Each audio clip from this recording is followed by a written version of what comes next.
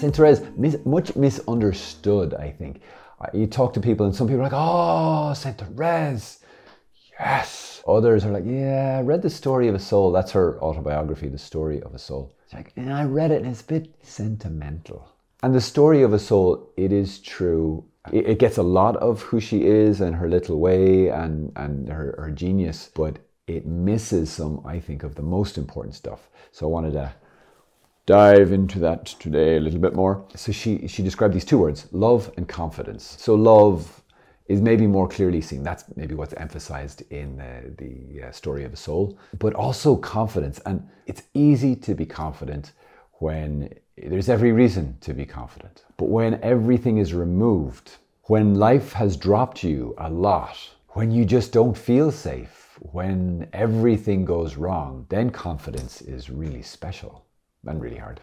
So Saint Therese wasn't always like, yay, this is so lovely. Maybe she was never that way actually, but particularly the last 9 months of her life, she had this dark, dark experience. And sometimes that's hard for us to understand. Why would God do that to his beloved ones, his saints? What's that about?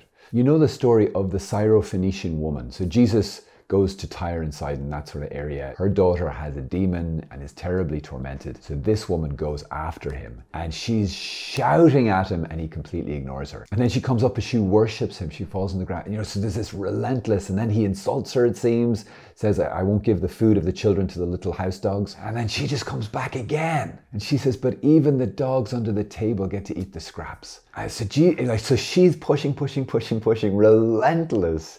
And Jesus is pushing back.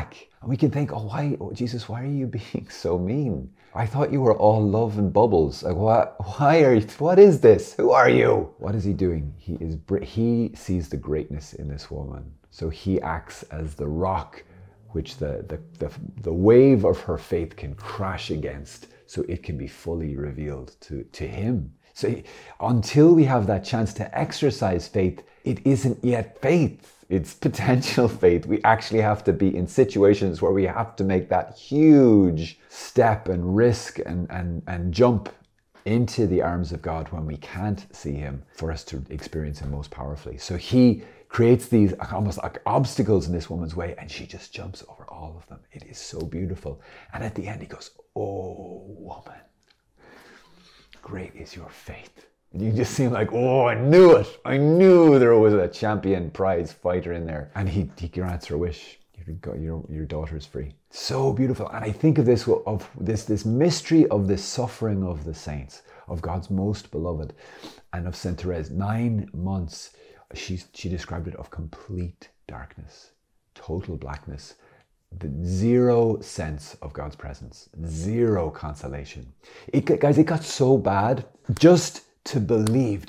If you've just grown up and it's been easy to believe, it's so hard to understand this. For me, it's been like that. Like, it's just, I just believe in Jesus. Well, of course I believe in Jesus. And every now and again, I'll have like a difficult conversation with an unbeliever, and they challenge me with some like intellectual stuff, but it doesn't touch my heart of faith, the ground I stand on. At one point, I had like this brief couple of seconds. I was talking to a friend in the car. This is a couple of years after my conversion, but I was still maybe late teens. The ease with which I had to believe disappeared. The gift of easy faith. I was like, I totally believe in God. That was just gone for a second. And it was literally like the ground disappeared. And I was like, oh, it was terrifying. It was terrifying because everything changes. When you believe in Jesus, everything changes. You're suddenly able to see everything in the context of, oh my gosh, I'm loved.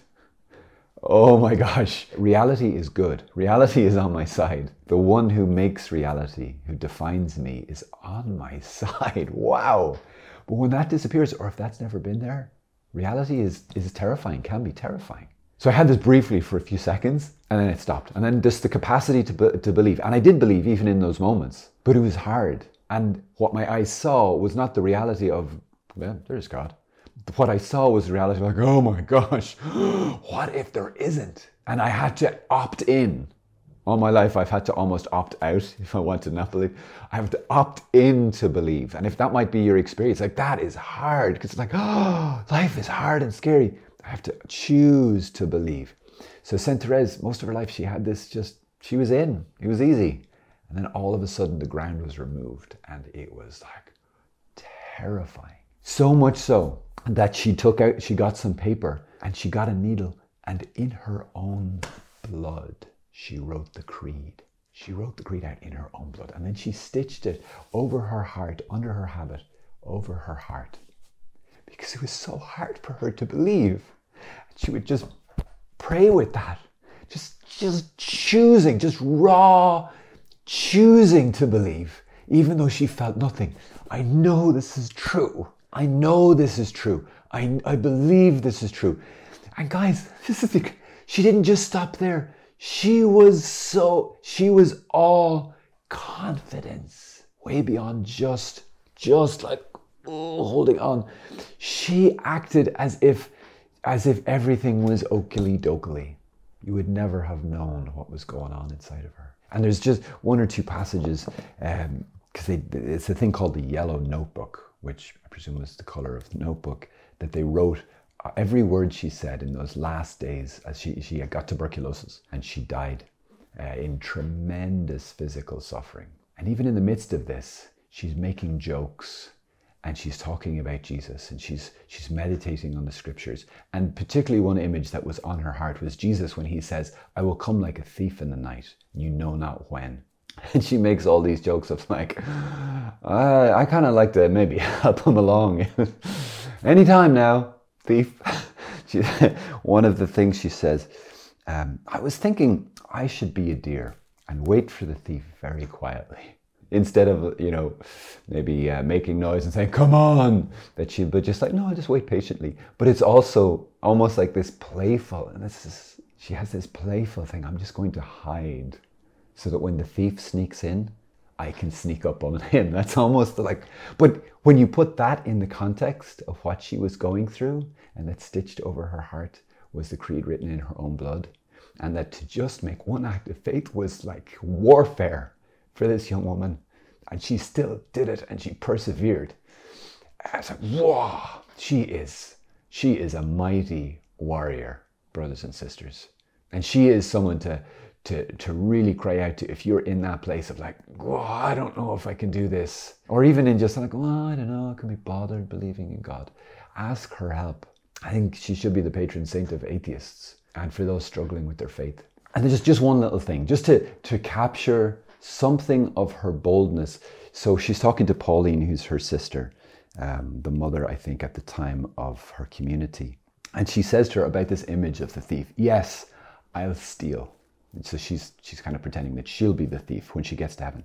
Many things will disappear from heaven because I'll bring them to you. I'll be a little thief. I'll take whatever I please.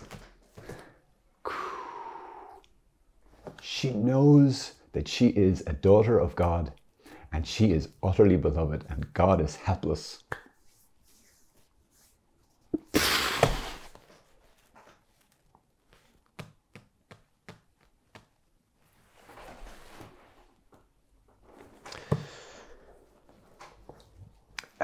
God is helpless when his kids know who they are and they act with the confidence that they should act. Everything is yours, brothers and sisters. It has pleased your Father to give you the kingdom. You are not slaves. You are not beggars. You are sons and daughters of a great king. Just pretend like it's true and act like it's true.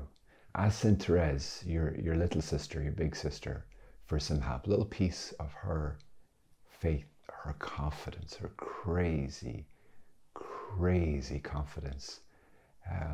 That's why she's like unspeakable. She's like uncomparable. Yeah, Saint Therese, pray for us. Amen.